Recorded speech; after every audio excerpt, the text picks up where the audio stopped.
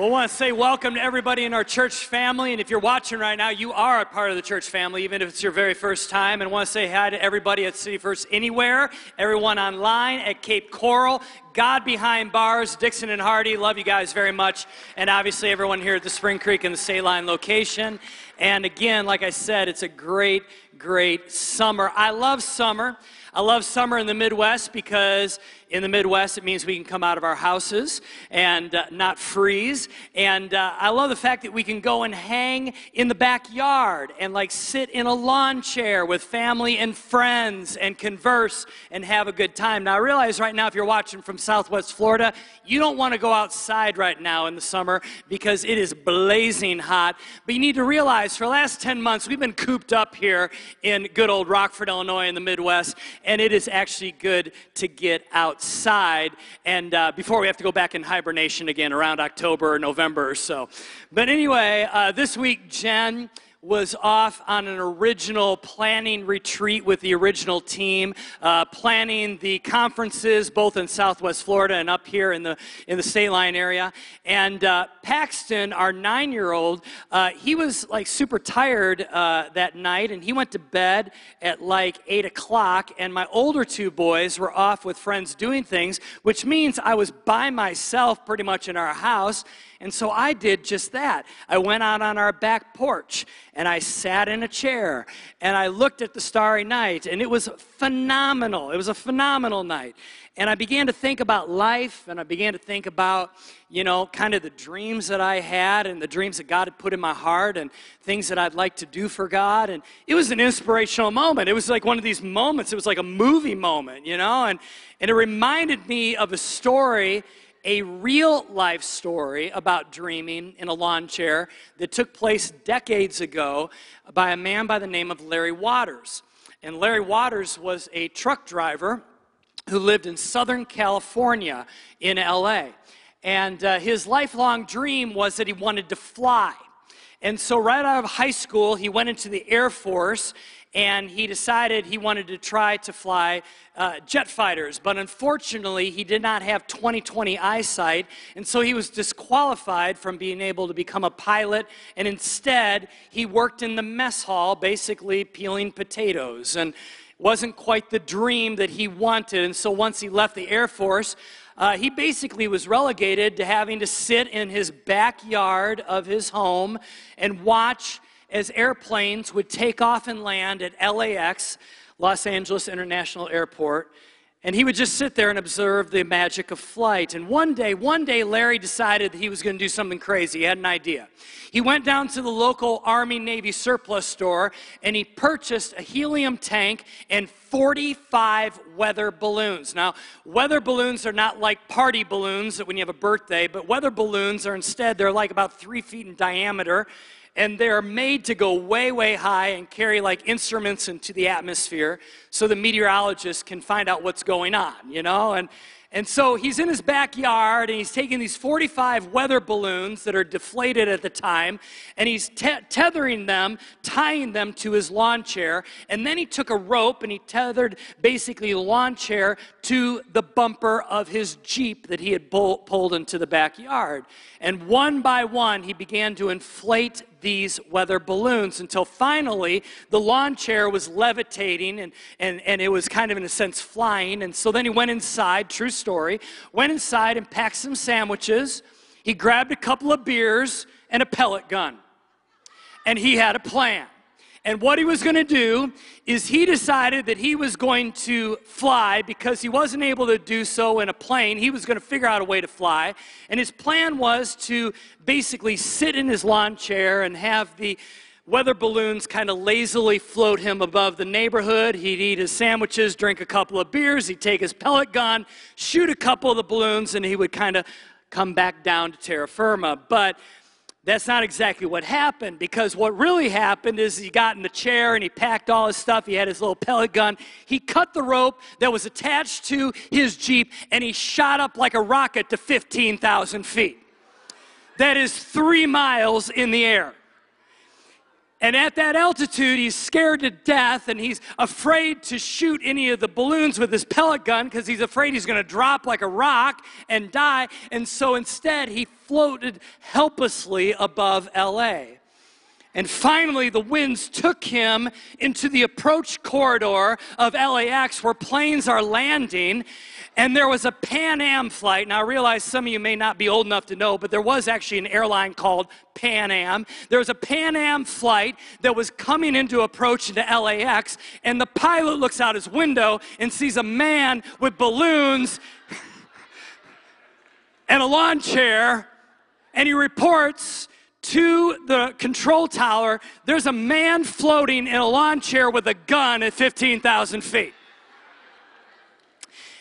And so at that point, Larry kind of musters up enough guts going, I got to get down somehow. And so he takes his pellet gun, he shoots a couple of the balloons, they pop, and then he drops his pellet gun. He lost grip and dropped it. And he didn't know what to do. So he just sat there. But thankfully, he had shot enough of the balloons, and maybe some of the ones that had helium were losing their lift, and he began to slowly descend back into LA, but unfortunately, he was heading right towards some power lines. Well, as the story goes, he gets caught in the power lines, but because the tethers were plastic, he was not electrocuted, but instead, there's Larry hanging there from the power lines until finally the firemen could come and get him. They had to cut the power, and Long Beach, California lost electricity for 20 minutes as they were rescuing Larry Waters from the power lines. True story. When Larry was brought back down to earth, he was immediately arrested because evidently this is illegal to do. And as he's being led away in handcuffs, a reporter yelled out to Larry, said, Mr. Waters, why in the world did you do that? And his answer is absolutely phenomenal. This is what Larry said. He said, it is something I had to do. I had this dream for 20 years.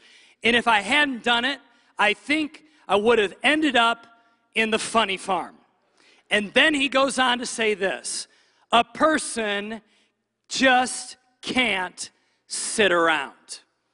And I thought to myself that, you know what, Larry is maybe a couple fries short of a Happy Meal, but I love his spirit. And I love the fact that he had a dream and he decided that instead of giving up on the dream that it was in his heart, that he would not just sit around, that he would actually create a plan to fulfill his dream. And I love that about Larry. And today's City First, my message I want to tell you this morning is this, is that a person can't just sit around. And too many of us in our lives, we are sitting and we are waiting and we're taking this one and only precious life and we're just sitting on our dreams. And we're wasting time on things that don't matter. And we're wasting energy on stuff that really doesn't count. And we're spending a lot of money on temporary things that don't really move us towards our dream. They just pacify us. And we're wasting effort on unfulfilling activities. And we're just sitting, wasting our focus and attention on people and situations that steal our joy and distract us from our God-given purpose. For some of us today, on this Sunday, I want to give a clarion call. It's time to quit sitting around. It's time to quit just sitting on our purpose.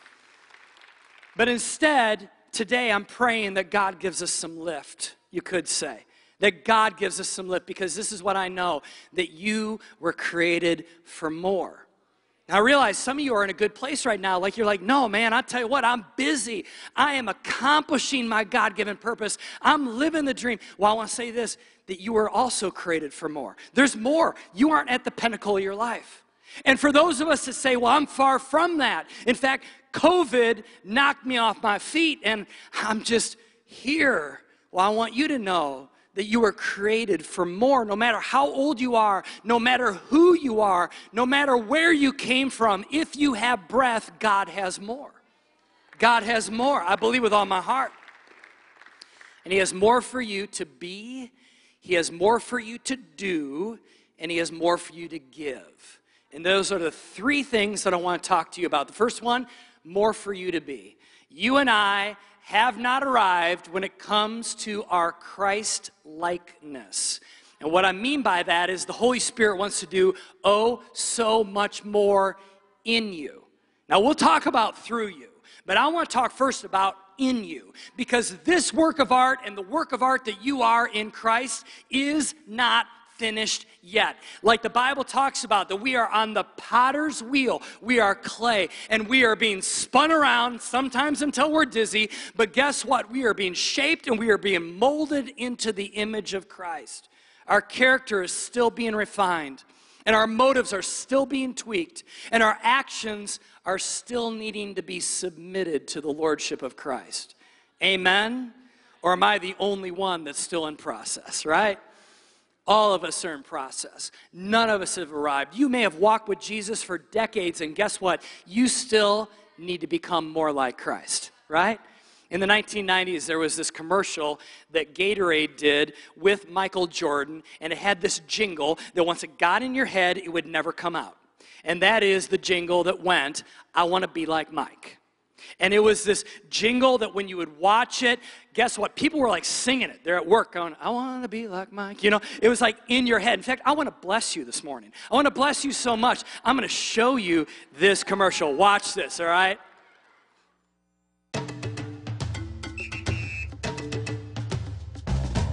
Sometimes I dream that he is me. Got to see that's how I dream to be. I dream I move, I dream I groove, like Mike. If I could be like Mike, I wanna be like Mike. Like Mike, if I could be like Mike, be like Mike. Be like Mike, oh, be like Mike. Yeah, I try, just need to fly. Just one day if I could be that way. I dream I move.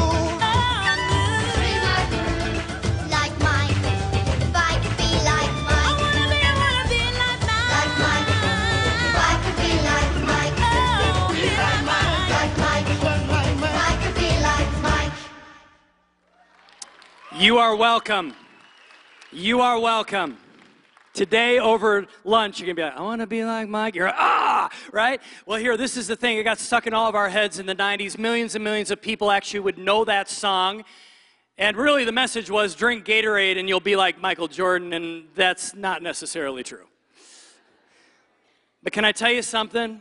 I know a lot of us right now, in our lives, wherever location we're at right now, many of you want to be more like Jesus. You want to be more like him in your thoughts and in your character and your compassion. You want to be like him in your actions and your holiness and in your love. It's your dream.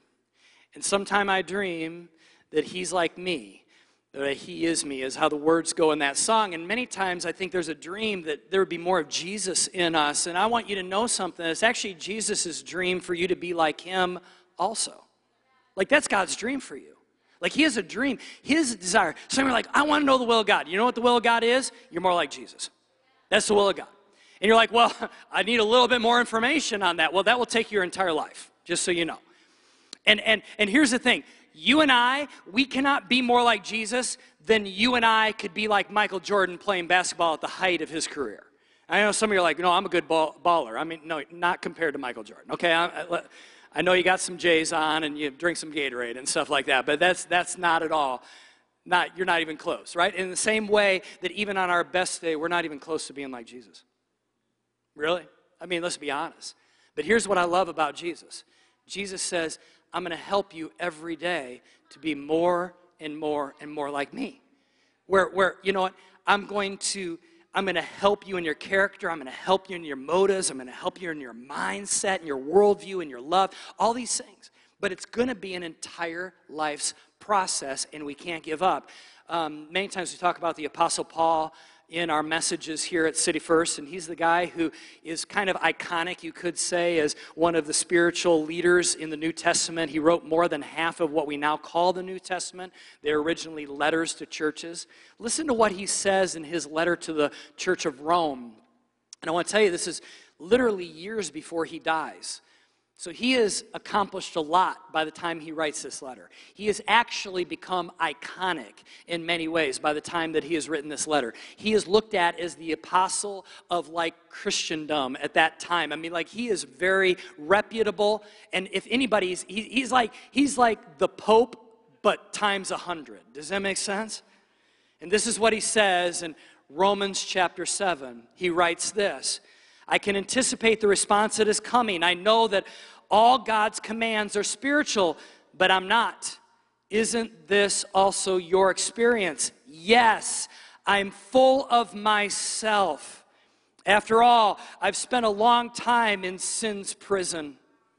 What I don't understand about myself is that I decide one way, but then I act another, doing things I absolutely despise. So if I can't be trusted to figure out what is best for myself and then do it, it becomes obvious that God's command is necessary.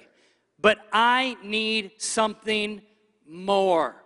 Now let me pause there a minute. What he's saying is, he's saying, I know all the commands. I know what the Bible says. I know what Jesus taught. I know it. It's in here. But it hasn't taken the 18-inch journey from my head to my heart. And guess what? It hasn't fleshed out in my life all the way yet. Oh, it has incrementally, but I have so far to go, he would say. And in the same way, I would tell you, even as your pastor, I know the Bible. I'm not being braggadocious. It's what I do for a living. I probably know it more than most of you. But yet, I stand before you today as a flawed creature saying, even though I know it, it doesn't mean I always do it. And you're the same way, right? We know it. We know the commands. We know the instructions of Jesus. But yet, like Paul, we cry out and we say, but I need more. I need something more than just knowing it, because knowing it is not necessarily doing it, right? So I need more. For if I know the law, but still can't keep it, and if the power of sin within me keeps sabotaging my best intentions, I love that language, I obviously need help. How many of you need help today, right? I realize that I don't have what it takes. I can will it, but I can't do it. I decide to do good, but I don't really do it. I decide not to do bad, but then I do it anyway. My decisions, such as they are, don't result in action. Something has gone wrong deep within me and gets the better of me every time. This is Paul at the end of his life. It happens so regularly that it's predictable. The moment I decide to do good, sin is there to trip me up. I truly delight in God's commands, but it's pretty obvious that not all of me joins in that delight. Parts of me covertly rebel, and just when I least expect it, they take charge. I've tried everything and nothing helps. I'm at the end of my rope. There's no one who can do anything for me. Isn't that the real question? The answer, thank God, is that Jesus Christ can and does. He acted to set things right in this life of contradictions, a life of contradictions. I mean, come on. Is that not our story? A life of contradictions where I want to serve God with all my heart and mind, but I am pulled by the influence of sin to do something totally different. You know what this tells me? You can't change you. And I can't change me. Only Jesus can. Some of you right now are so discouraged because you keep on tripping over the same log in the forest spiritually, right? You keep on giving into that pet sin, that Achilles heel. This is why the Bible says that God's mercy is new every morning. His mercies, actually plural is how it goes, every morning are new. Every morning. Like for those of you that are parents, you know this. You can be frustrated as heck with your kids at night. Like you can be mad, you got an argument at the dinner table, you're like not saying very much before everybody goes to bed, you're like laying in bed going, oh, that kid drives me crazy, and guess what? You wake up in the morning, you're like, I'm loving my kid. If you're a parent, you know what I'm talking about. Like there's a part of you, it's like going, wow, that argument seems like 100 years ago. Why? Because your mercy for them is new every morning. And if you as a flawed parent feel that, how much more perfectly and how much more does God feel that with you and I? Every morning he gets up and he's like, yeah, Jer drove me crazy yesterday, but I love him today. Thank God, because I need his mercies every morning to be new. I need him because guess what? This doesn't give us a license to sin.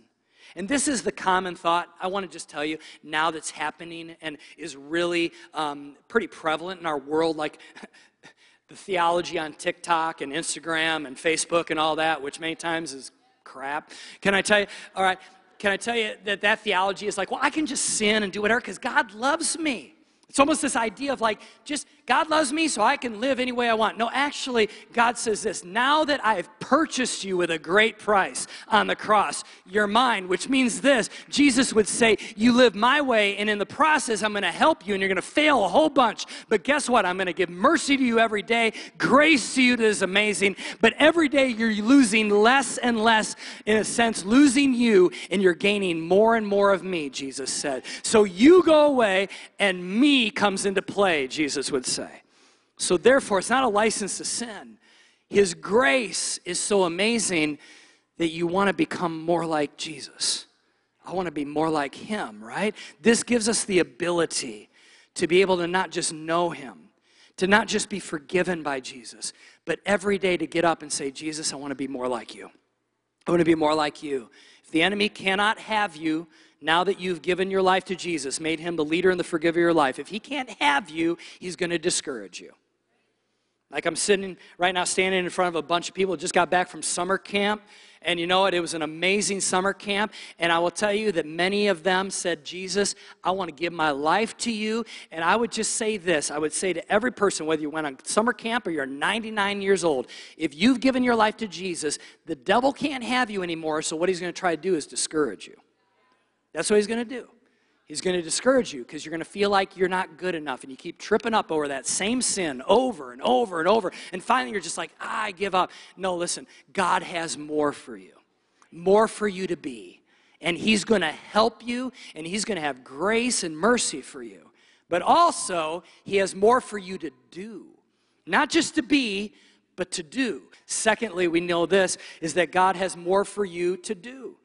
God has more for you to do. It says in Jeremiah 29:11, it says, I know what I am doing, says God. I have it all planned out. Plans to take care of you, not abandon you. Plans to give you the future you hope for. This is my favorite Bible verse, all right? Now, this is the thing. Most people quote this verse. They don't know the context of the verse. The context of the verse is God is speaking to a prophet by the name of Jeremiah, a great name, Jeremiah. And anyway, he's talking to the people of God, but the people of God are not living a free life at that point. They're in captivity, in exile, to a pagan culture called Babylon. What had happened was, years prior, the Babylonian army had come in and basically taken God's people out of Jerusalem, stole them from their homes, men, women, and children, and brought them into exile many, many miles away. And so this verse, or what originally was a prophetic word given to those people, these people are in a sense slavery. They are in exile.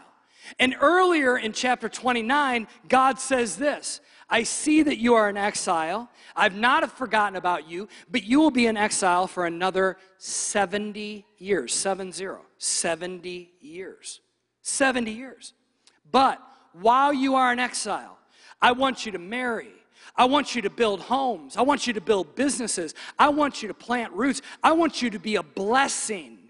And after 70 years, verse 11, I know what I'm doing. I have it all planned out. Plans to take care of you in exile and in the rescue, and not abandon you. Plans to give you the future you hope for? What's the future these people hope for? Freedom. They want to go back home. But in the meantime, they're in exile. That really gives a little bit more color to this verse, doesn't it? In other words, that resonates with some of us right now. We're in circumstances and situations and relationships and careers and financial situations and health situations that are kind of like being in exile. It's not where you want to be. And you're wondering, has God abandoned me? No. You know what? He's with you, and he has a future for you. He knows what he's doing. He has not forgotten you, and he will bring you out of that. But man, it may be a long time. I guarantee you the people hearing that message back thousands of years ago were like, 70 years? Could it be more like 7 days? 70 years. You know, we realize this, that God wants to do something not only in us, there's more for us to be, but through us, there's more for us to do, even though our circumstances are not perfect. If you are waiting for perfect circumstances, you are going to sit on God's purpose and your dream forever, to quote a movie. There was a survey done of 95-year-olds, and they asked them a question. If you had to do it all over again, what would you do different? They responded in 3 different ways. Basically, all their answers fit into pretty much 3 different categories. First of all, they said, we would slow down and reflect more. So they would have slowed down. It wouldn't have been so fast-paced through life, blowing through the stages of life. Number 2, they would do more with their lives that would live on long after they were gone. So they were like, we would probably not be just so in the moment or so invested in things that are just temporary. We would have thought long-term and stuff that would have outlived us. And the third thing they said is this: we would have risked more and take more chances. We would have risked more and took more chances. In other words, there was a sense of like, we played too safe. Do you have a dream? Do you have a purpose that you're sitting on? You see, dreams can be disguised as God's burdens. And what I mean by that is this, is that if you have a dream in your heart, that's really probably a burden. What bothers you? What gets your attention? What makes you want to come up with a solution? That's a burden. So what's the burden in your heart? God may have put that there on purpose.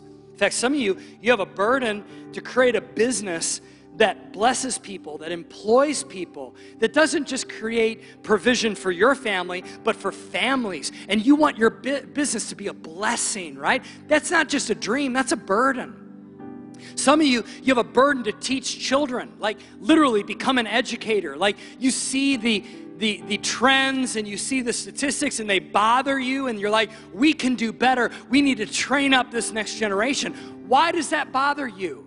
Maybe because that burden is tied to the dream that is really tied to God's purpose that he put inside of you. Do you hear that? Some of you have a burden to be a great parent. Some of you have a burden to build and to construct things, and you're like, I want to build houses for people or buildings, so it blesses people's lives and they outlive me. Some of you are like, I have a burden to create music. Like you're an artist and you want to create music that blesses people. Who put that there? Were you just born with a natural acumen to say, I just like music? Or is there a burden that you think is just a dream that really is connected to a purpose that God put in you since the beginning of time, and when he knit you in your mother's womb, he put that inside of you? Some of you have a burden to go into ministry and work at a church. Some of you have a burden to go into medicine and help people become better. My point is this: every single one of us have a burden. Some of us just didn't realize it.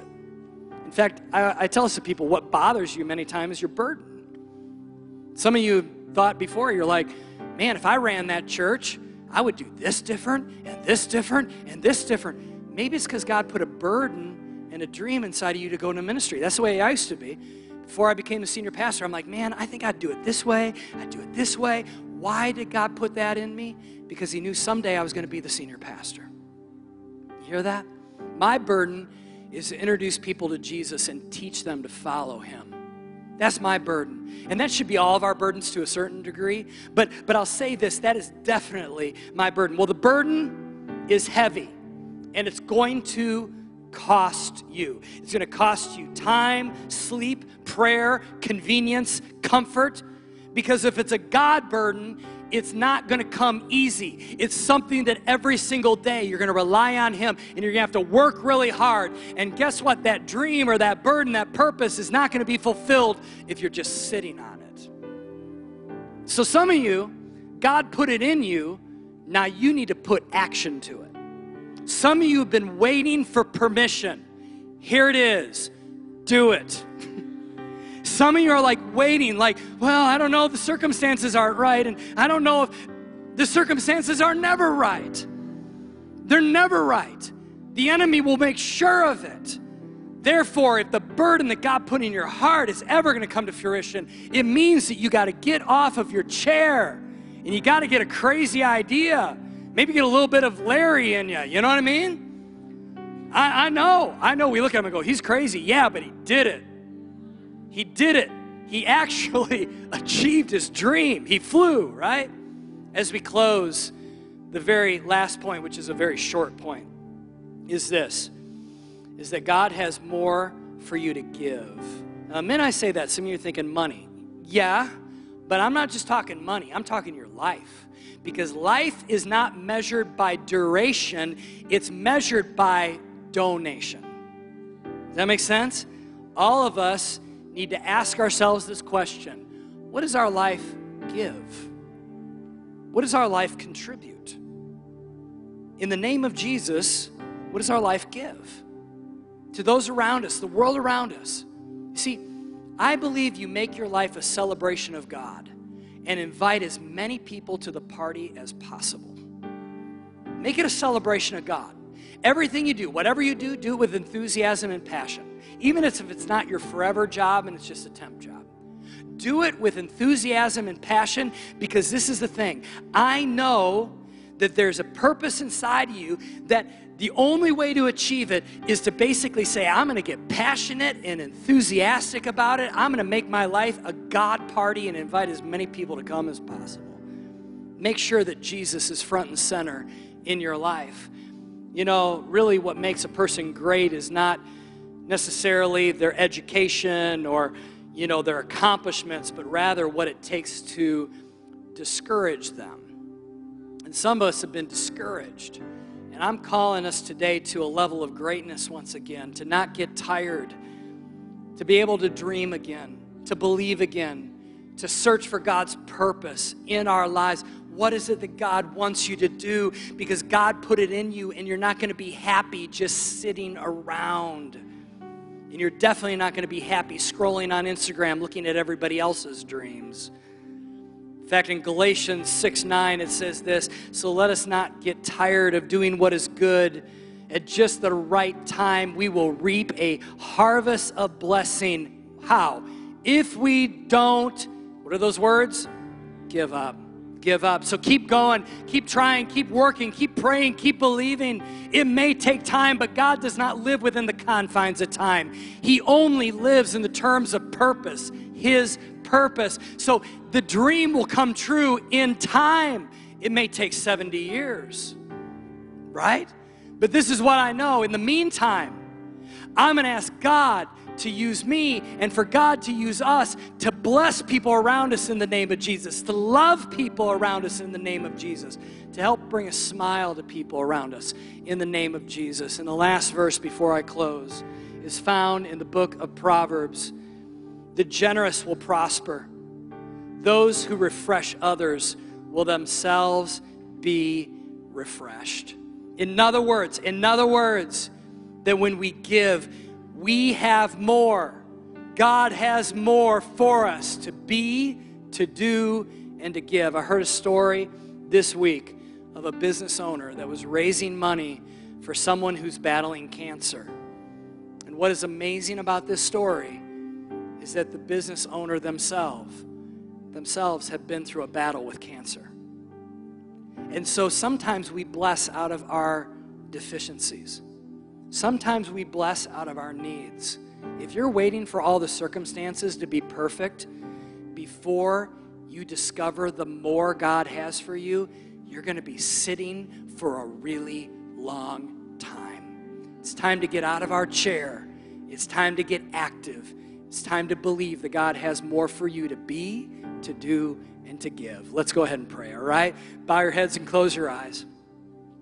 Before I do a final prayer, there may be some of you that just say, you know what, I believe God has more for me because I don't have a relationship with him. And the only way to discover the more that God has for you is to have a relationship with God, to make Jesus the leader and the forgiver of your life, to ask him to forgive you of your sin. And again, he did the heavy lifting. He died on the cross.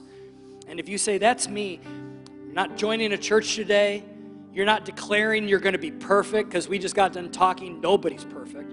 But what you're saying is you're going to allow perfect love and the perfect Savior to come in and be the leader of your life. And so if you say, that's me, I want to invite Jesus to be my Lord and Savior, leader and forgiver, just go ahead and raise your hand and put it right back down as everybody's heads are bowed and eyes are closed. Yeah, hands are up everywhere. And I guarantee you at every location, even right now in your living room, I guarantee you there's people that are raising their hands. Can we all say a simple prayer, but a life-changing, eternal prayer together? All of us, so that no one feels like they're saying it by themselves, but God is listening specifically to your voice. Let's just say this prayer, inviting Jesus to become the leader and the forgiver of our lives. You ready? Here we go. Jesus, I come to you today, and I ask for forgiveness for all my sin. Thank you for dying for me and forgiving me. I want to live for you. I accept your unconditional love. Thank you, God, for giving me new life and new purpose in Jesus' name. Amen. Come on, can we give God praise for that? Right?